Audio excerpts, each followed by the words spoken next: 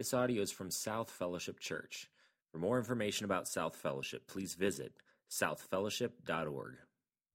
Hey, good morning to you. My name's Ryan Paulson. I'm the lead pastor here. It's a joy to have you with us.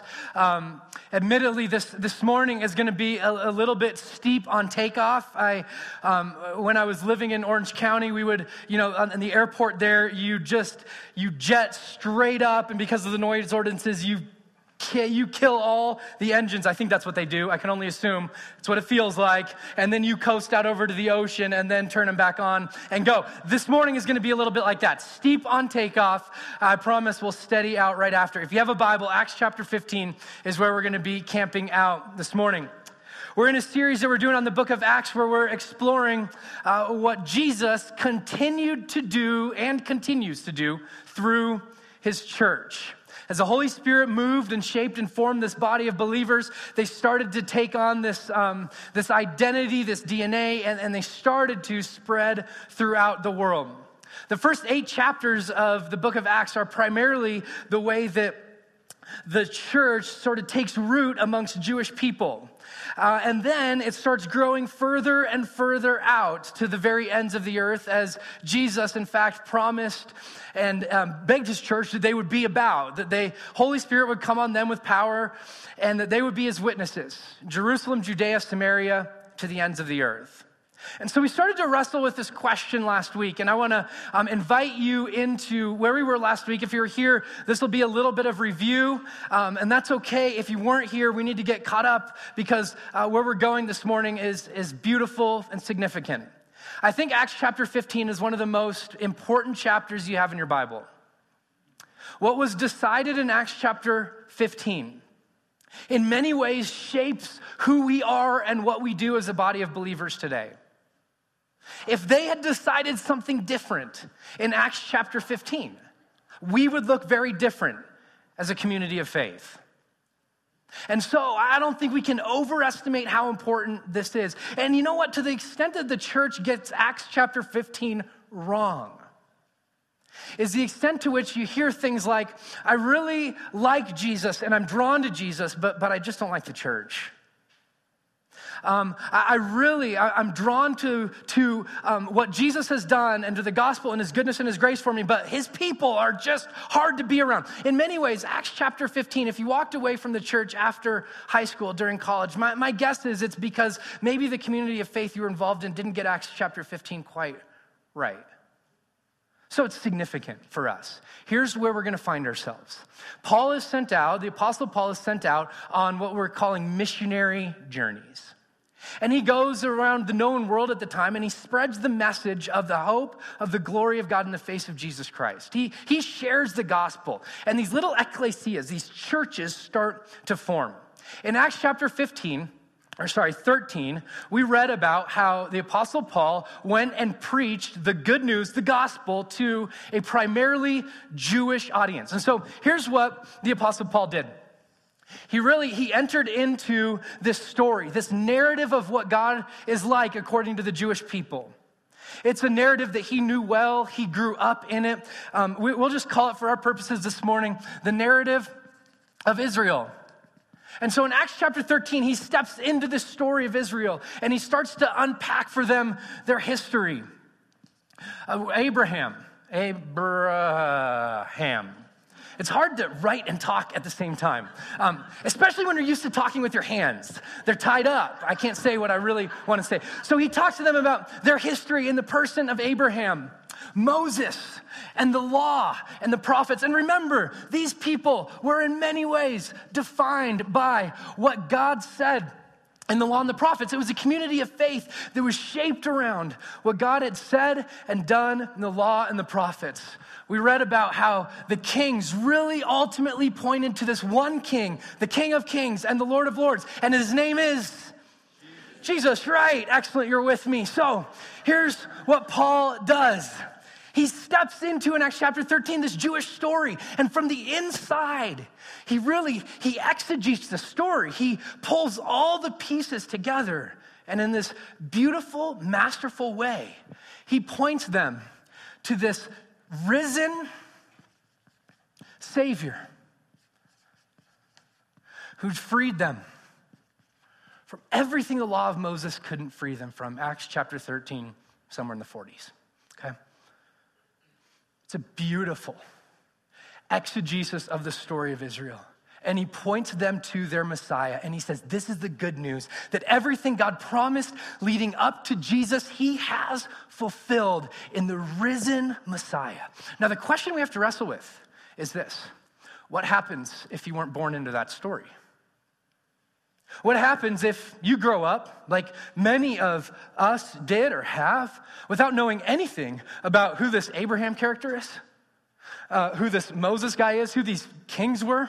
Sounds great, but how do we interact with these people? If they don't know the story, how do we interact with God if we don't? And in Acts chapter 14, Paul answers that question for us. Here's what he says. He interacts with an audience that was called the Gentiles. Now, that's really sort of this biblical dump truck term for anybody who's not Jewish. So, Paul starts to interact with them, and he steps into their story. And their story looks very different than Abraham and Moses and kings. It looks like Zeus, and it looks like Hermes. And he steps into this story, and he says, hey, even in this story, you have these inklings, these hints of what God is like. And in Acts chapter 14, he says, let me introduce you to an old friend. Let me introduce you to somebody who you've always known, but you may not have a name for. And he says, even though in the people of God, in the story of Israel, they had the law and the prophets, and they pointed them to their risen Savior who freed them. His name is Jesus. He said to the Gentiles, you have raindrops. When you look up at the sky, when the rain comes down and it feeds your fields and food grows. That's sort of what God is like. If you've experienced that, you've experienced this benevolent creator God.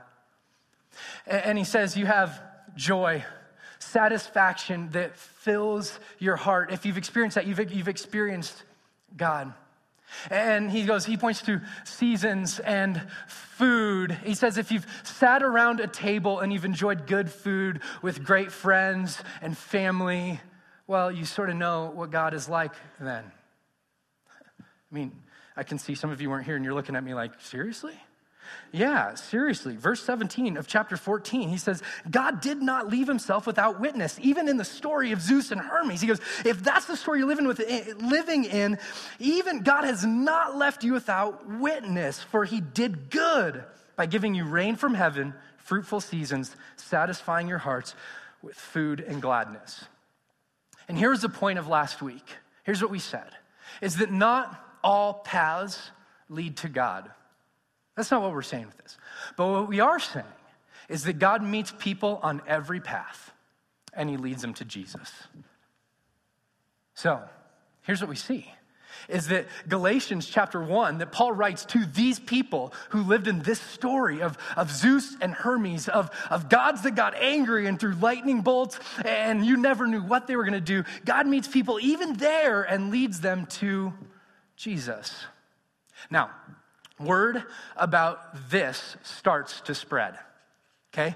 Word that this Gentile group is becoming Christians starts to spread. And it causes a little bit of trouble for church people like you and me. Because days before they met Jesus, they may have been in a temple of a other god, worshiping in some pretty strange ways.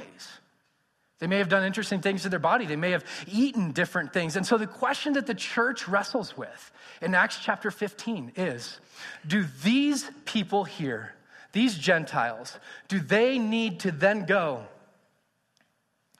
and be part of that story?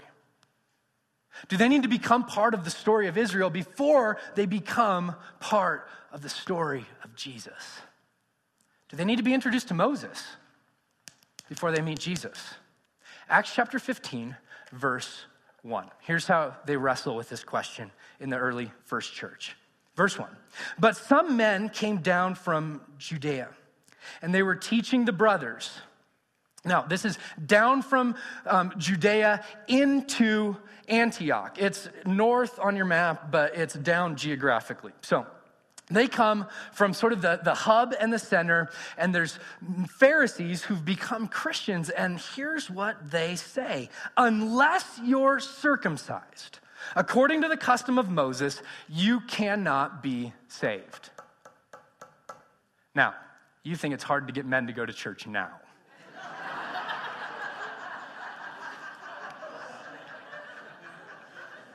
I mean, can you imagine this discussion? They're like, really? Are you kidding me? So here's the deal. Along with this story, there were certain rites, there were certain rituals, there were certain festivals and celebrations that went along with the story that God was telling through the nation of Israel, pointing up and leading to his Messiah. One of these was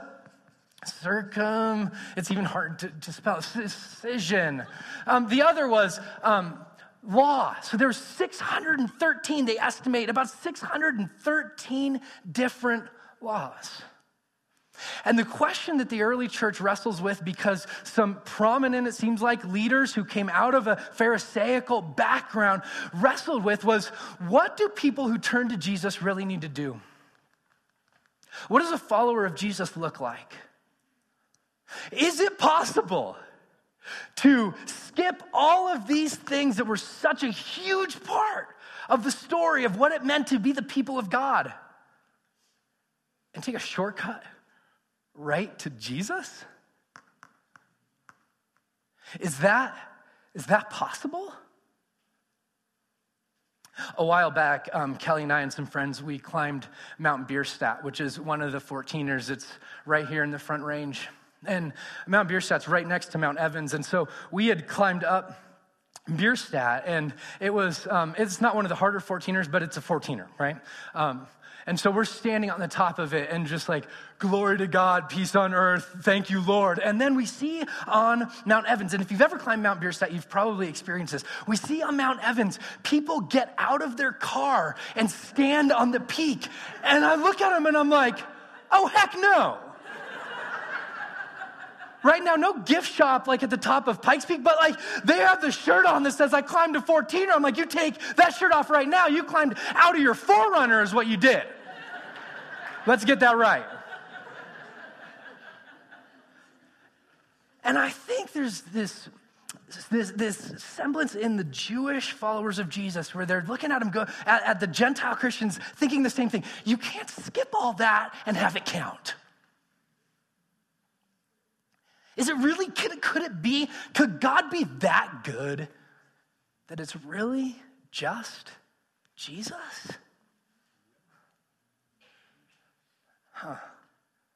Well, so before we start throwing stones at the Pharisaical Christians who come down and say, listen, you can't be saved unless you go back and walk through the story of Israel and have a little surgery that, by the way, back then would have been quite painful.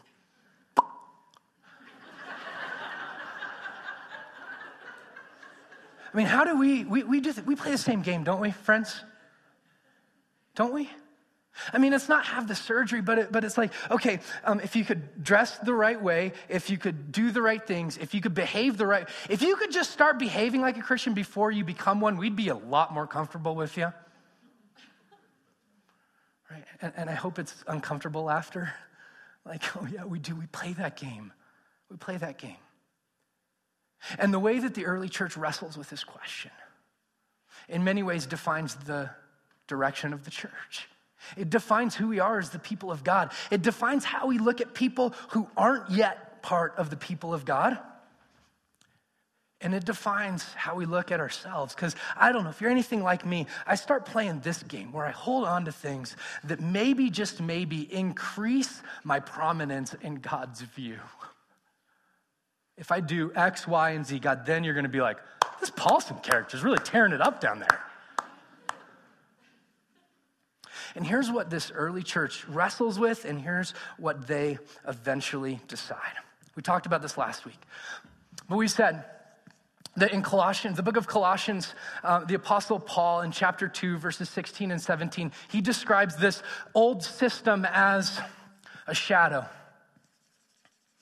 So here's what he says. He goes, hey, the way that you eat matters, the things that you eat matter, the way that you wash your hands matter, the clothes that you wear matters. This whole external religious system was really just a shadow. And what that shadow was doing was pointing to the eventual person and work of Jesus. And so the early church has to wrestle with, we're not saved by the shadow. We're saved by the person that creates a shadow. His name is Jesus. His work is complete on the cross. He's risen. He's the Savior. He's freed us. And so the early church is going to say, no. Gentiles do not need to go back and walk through the story and surgeries and rites and rituals of the Israelite people. They can indeed take a shortcut to Jesus. And here's what we see. That this story of God, the story that God is telling, includes Israel, yes. Is limited to Israel, no. Raindrops, seasons, food, all part of his story. But this story of God reaches its fulfillment, its end, its goal, its culmination. In the Greek, it's this word telos, in the person and work of Jesus. Listen to the way that Paul says this to the church at Colossae. It's this beautiful, wonderful, significant passage. And here's what he says. For in him, in Jesus, all the fullness of God was pleased to dwell. Like God looked on Jesus and went, that is everything that I am. And through him, through Jesus, to reconcile, to bring back to himself. How many things, friends? All things. Now, that's a lot of things. Whether on earth or in heaven, so he doesn't leave a whole lot out there. Like in Christ, God is just gathering everything he created up and bringing it back to him and declaring that in him it's good. Making peace by the blood that he shed on his cross. Past tense. Done deal. Beautiful. Beautiful. See, the story of God, it reaches its culmination, its fulfillment in the person and work of Jesus. But this group struggles with that. These religious people, they're like, well, it can't be that easy, can it? And so they have this whole council to try to figure out, can it really be that easy? Listen to verses 3-5, and then we'll jump into the rest of the chapter. It says, so being sent on their way, this is Paul and Barnabas, they're sent by the Antioch church down to Jerusalem to have what theologians and scholars are going to call the Jerusalem Council. You might think it doesn't matter, but I can assure you if it's a man, our membership process would have looked a little bit different had this gone a different way. They passed through both Phoenicia and Samaria, so they're traveling down to Jerusalem, describing in detail the conversion of the Gentiles, and brought great joy to all the brothers. So this is a little bit of campaigning on Paul and Barnabas' part, I think.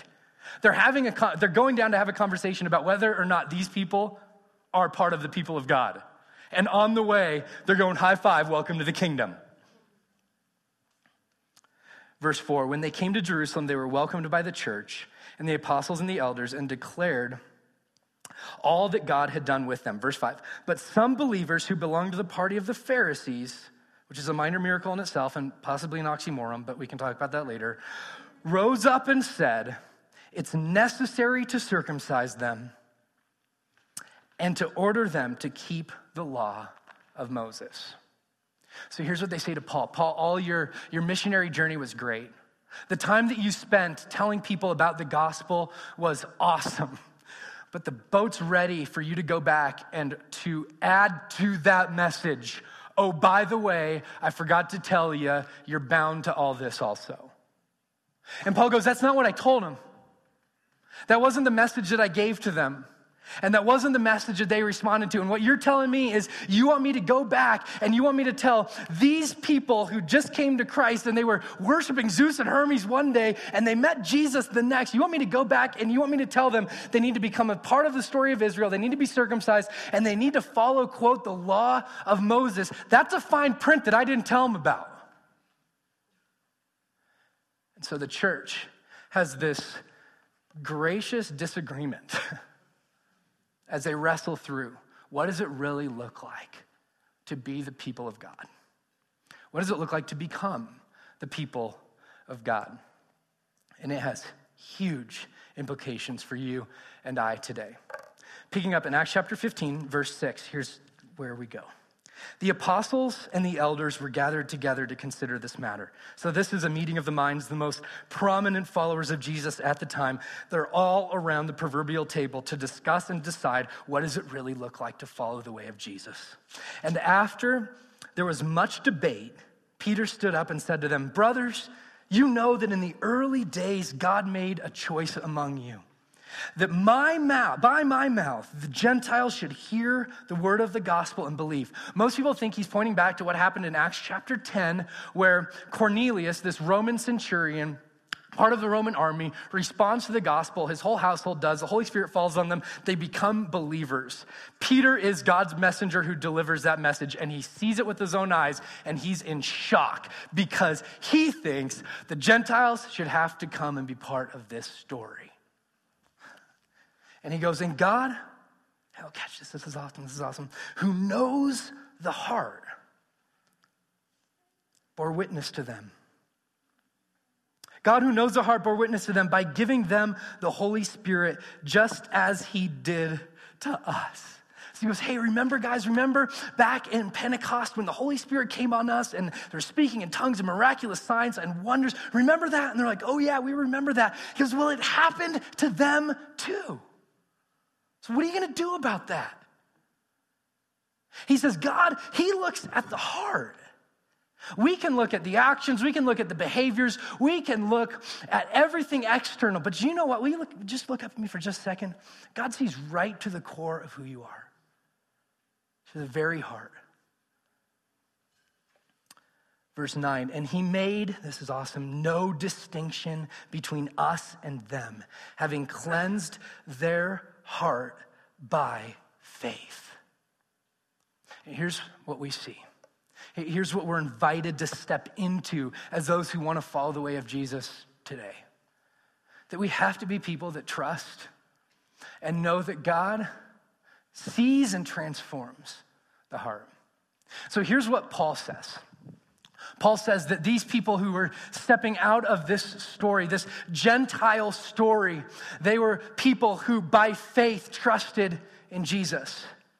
That the shortcut they took, they didn't go back through circumcision, they didn't go back through law and the prophets, Abraham, Moses, and the kings. They simply by faith trusted that Jesus was enough. And he goes, and I saw God transform their hearts. Now let me ask you a question. Does he still do that today? Before people start to behave a certain way, does he reach in? Before people start to look like us, talk like us, sing like us, spend their money like us, spend their recreation, before they start to look a certain way, is it possible for God to see the longings, the desires, the hopes, the dreams of their heart? Yeah. And so as churches we're so good at looking at what the outside looks like and what the behavior looks like, and we can sort of say, well, we think you're probably not quite there yet. And what this passage says is, will you let God do what only God can do? He goes, there's no distinction between us and them. Now, so in God's eyes, God's view, there's two categories. People that know and trust and walk with his son, Jesus. People that don't. And he goes, I'm the one that knows and judges the heart. So this early church, they have to wrestle with this. They have to wrestle with this. He goes on. It says, now, verse 10, now, why are you putting God to the test? Isn't that awesome? Why are you testing God? Which is I wouldn't do that if I were you type of statement. Why are you putting God to the test by placing a yoke on the necks of the disciples that neither our forefathers nor we could bear? So he goes, hey, let's just have a talk while the elders and the leaders and all the people that are prominent in the early life of the church, let's just all gather around and hey, Billy, how's it gone for you trying to keep 613 different laws? And Billy goes, well, not good. Quite terrible at it, really. I was, okay, thank you. And Robert, what about you? Same. I'm horrific. So Peter goes, okay, so I'm trying to get this. So we stink at keeping our own law. And they're like, yes. And we want to impose upon other people to try to do something we can't do? Yes. Right? I mean, it's like, what? And you would almost imagine Peter just gathering him around and saying, hey, when the Messiah walked the earth with us, do you remember what he said? And they're all like, probably said a lot of stuff. But do you remember what he said? He said, come to me, all you who are weary and burdened, and I'll give you some more laws to try to accomplish. No. His invitation was, say, come to me, all you who are weary and heavy burden, and I will give you rest. Come learn from me, because I'm gentle and humble in heart, and I'll give you rest for your soul. But we believe, here's verse 11, we believe that we will be saved through the grace of the Lord Jesus, just as they will. Oh, so here's the deal. Here's why this is awesome. Because the Gentiles were saved by grace through faith, right? And here's what Peter just said.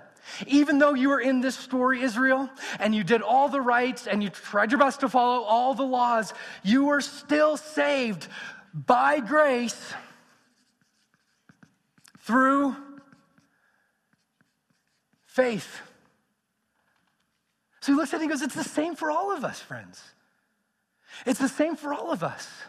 And even Abraham, he was saved before he was ever circumcised. The scriptures say that by faith he was accredited, made righteous before God. Before he ever had a very painful surgery, he walked right with God. Galatians chapter 3. And so here's Peter's point to this Jerusalem council. He says, hey, friends, it has always been about faith, by the grace of our Lord Jesus Christ, period. Nothing else. Nothing else. And so the early church, they start to fight for this Jesus alone gospel. Like, it's not Jesus plus the way that we behave. It's not Jesus plus how many quiet times we have. It's not Jesus plus how great our prayer life is. It's not Jesus plus short-term mission trips we go on. It's not Jesus plus anything. It's Jesus only. Jesus, period.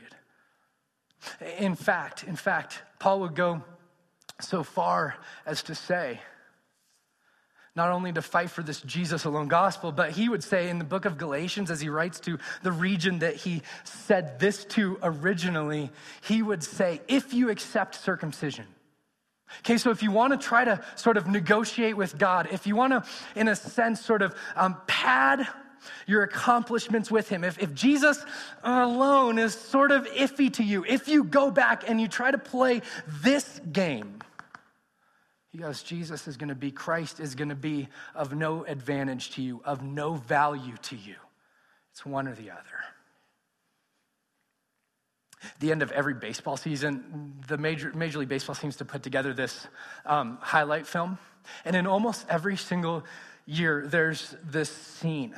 It seems to happen every year, where a young dad is at a baseball game. And he has a baby in one arm and a beer in the other. And there's a foul ball that's hit to this dad. And you can see this internal struggle. And usually they slow-mo it because it's just awesome. And it's just like, oh, what am I going to do? Right? So the dad's holding the baby in one arm, beer in the other, ball coming towards him. And he's got to decide, what direction am I going here? And of course, most dads, they drop the baby, they hold the beer, and they catch the ball, right? No, I'm just kidding. Of course not. But they have to decide, which direction am I going? Am I gonna be the dad that's played over and over for dropping the baby, holding the beer, catching the ball, or am I gonna be the good dad, right? And the nation of Israel, they have this, well, not all that similar, let's be honest, but decision to make. Are we gonna hold Jesus alone? Is he gonna be enough? Or is it Jesus plus rites? Is it Jesus plus rituals? Is it Jesus plus religion? Is it Jesus plus Moses? Do we have to be introduced to Moses before we're introduced to Jesus? Do we have to become followers of Moses before we follow the Messiah? Or is Jesus alone enough? And you know what the early church decides? Jesus alone is enough.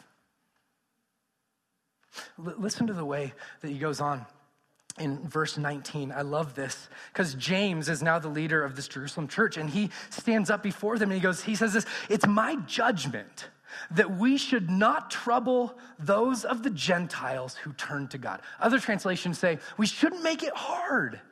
We shouldn't make it hard for those who want to turn to Jesus. Isn't that what a great, earth-shattering, mind-bending concept? That as a church, we shouldn't create a bunch of hoops for people to jump through. We shouldn't make it difficult. Our goal should be, let's make it as easy as we possibly can for people to encounter the living Christ. Peter goes, James stands up before this council and goes, I just can't believe that we're gonna make it harder than it really is. And this is a tension the church must engage. Let me put it more, this is a tension we must engage, friends. How do we make it not harder but easier for people to encounter Jesus? How do we create inroads and on-ramps for people to meet this absolutely beautiful, risen, freeing Messiah? Not how do we make it harder and how can we keep people at more of a distance and we don't like the things the way that you dress and the tattoos you have on your body and the way that you talk and all that. We don't, no, come. Be a part. And a lot of people walked away from the church. A lot of you probably walked away from the church because the church didn't get this right. And it was, you can come if. And it was unspoken and it was subtle, but you can come if. You look like us, talk like us, believe like us. And what God says. I love Peter's response. Are we going to make it harder than God's going to make it? We really want to go there? Like, it doesn't seem like God's given us all these rules. Do we really want? And I mean, religious people are so good at making more rules, aren't they? Not even all these were God's.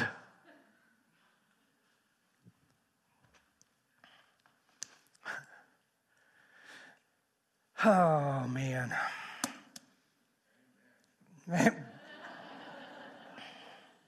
Here's the deal. We look up at me, friends. Can we be a church that welcomes people exactly where they are, as they are, and trusts that God is powerful enough in his goodness and his grace and his presence to take them from there and lead them to where he wants them to go? That's where this early church lands. They're going to fight for this. We will not compromise on Jesus. But we will not create anything else that people trip over when they're getting to him. Oh, what a beautiful picture. See, he's the cornerstone and the stumbling block. Right? People either trip over him or they build their life on him. No in between. But as the church, we have to be the people that say, the gospel is Jesus, his goodness and his grace and his mercy. And he's sufficient and he's enough. And everything else is secondary. He's the cornerstone. Let's build on him. And here's the beautiful thing about this, friends. If salvation is as quote unquote easy as turning to God, and it is, then if you're far from him today, even if you've walked with him for a while and you've wandered away, if you're far from him today, can I tell you, returning is just as easy. He didn't create any hoops for you to get in the first time, quote unquote. There's no hoops for you to get home. No games with God, just grace. Just grace. And the welcome mat is wide open. Verse 12. Verse 12. And the assembly fell silent. Isn't that awesome? A bunch of leaders silent. That's a modern miracle. We saw speaking in tongues, but this group of Jewish leaders is silent. What? Okay, sorry. And they listened. And they listened to Paul and Barnabas. And they related the signs that God had done through them among the Gentiles. And after they finished speaking, James, who's this leader in the early church, replies, brothers, listen to me. Simeon had related how God first visited the Gentiles to take from them a people for his name. With these words, the prophets agree.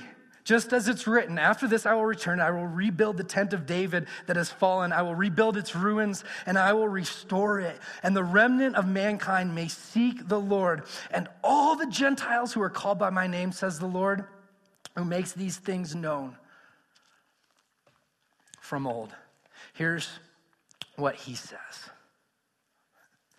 This was never a story only about Israel. This was a story about what God was doing. And he was, through Israel, blessing the entire world. But it's always been about the entire world. It's always been about the entire world. And so I think what James says to the church is, let's understand the meta-narrative of this story that we find ourselves in, that this is not just the story of God. History is his story. History is. He owns it all. And he's redeeming it all. And he's shaping it all. And as Colossians says, he's reconciling it all by the blood of Jesus shed on the cross. He goes, let's just step back before we start saying, oh, the Gentiles have to become like the Israelites. They have to be circumcised. They have to follow the law. Let's just remember God's plan from the beginning is, this is good news for all people. For all people.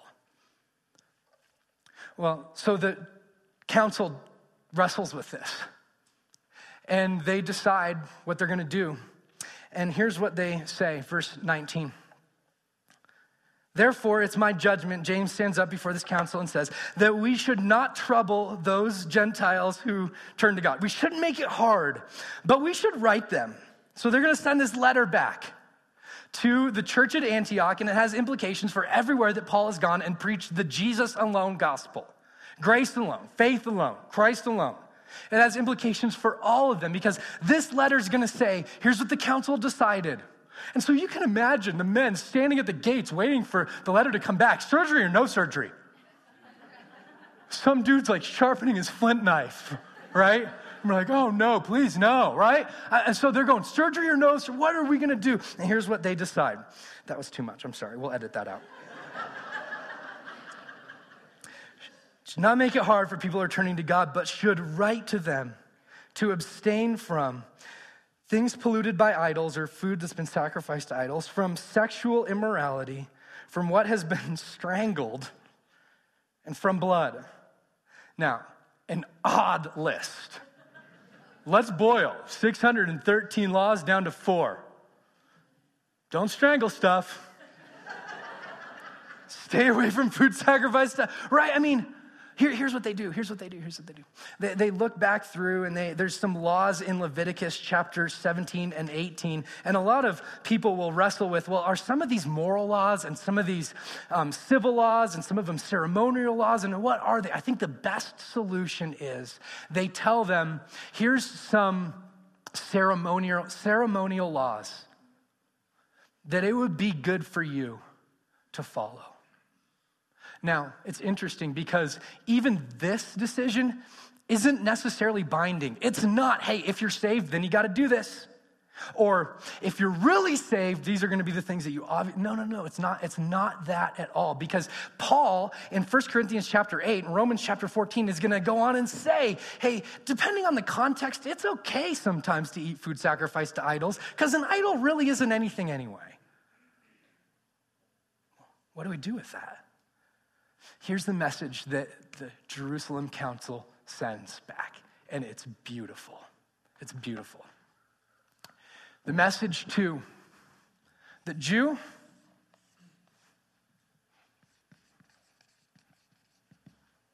grace is enough. Grace is enough. In fact, Paul writes to the Galatian church, he says, I don't nullify the grace of God, or I don't zero it out in my account. For if righteousness, if I could have been made right through the law, well, then Christ died for no reason. He goes, no. It's Jesus only, and his grace is enough. His message to the Gentile is this: unity is essential. So he says to the Gentile believers who've lived in a story for their whole existence of idol worship and eating food sacrificed to idols, and he goes, hey, it's not necessarily categorically wrong for you to eat food sacrificed to idol. An idol is nothing anyway. But what's wrong is to cause some of your brothers who love Jesus to stumble. That's what's wrong. And so he says to this church, will you lay down your rights for the people around you? How un-American, right? We love our rights. We've got a bill that states them, and we'll cling to them. That's not a bad thing. It's only a bad thing if we're unwilling to lay them down for the sake of the whole. So he says, all right, to the Jew, grace is enough. To the Gentile, unity is essential. And to all, love is the new and guiding ethic. So he says, you want to know how to walk as a follower of Jesus? Walk in love. In fact, all 613 laws, they hang on these two, Jesus says. Love the Lord your God with everything that you have, your heart, soul, mind, and strength, and love your neighbor as yourself. You want to know what it looks like to walk and be a follower of Jesus? Love. I'll end with this passage because I just think it's so beautiful. Paul writes this to the Galatian church. He says, for in Christ Jesus, there's neither circumcision nor uncircumcision. God doesn't see those categories, he says. There's not the religious people and the irreligious people. There's not the people that have this past, this history that God can't seem to get over until they conform. There's just people, and he loves them all. Neither circumcision nor uncircumcision counts, but the only thing that counts is faith working its way out through love. So he goes, hey, you want to know what it looks like to be a follower of Jesus, to walk in the way of the risen, freeing Messiah, cling to him, walk with him, and love the people around you. That's what it looks like. And they look back at him and go, so it's only Jesus. That's it? Only Jesus?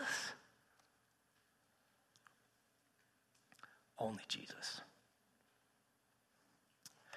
As a backpacking guide, we used to walk up these switchbacks, up a tall mountain, and the high schoolers we were with would always want to cut over the switchbacks. And I found great joy in yelling at those high schoolers because they deserved it. I'm like, there's no shortcuts, guys. There's no shortcuts. Stay on the path. What are you doing? You know what God says to you? Take the shortcut. His name is Jesus. He's sufficient. He's enough. No games. Just grace. Let's pray.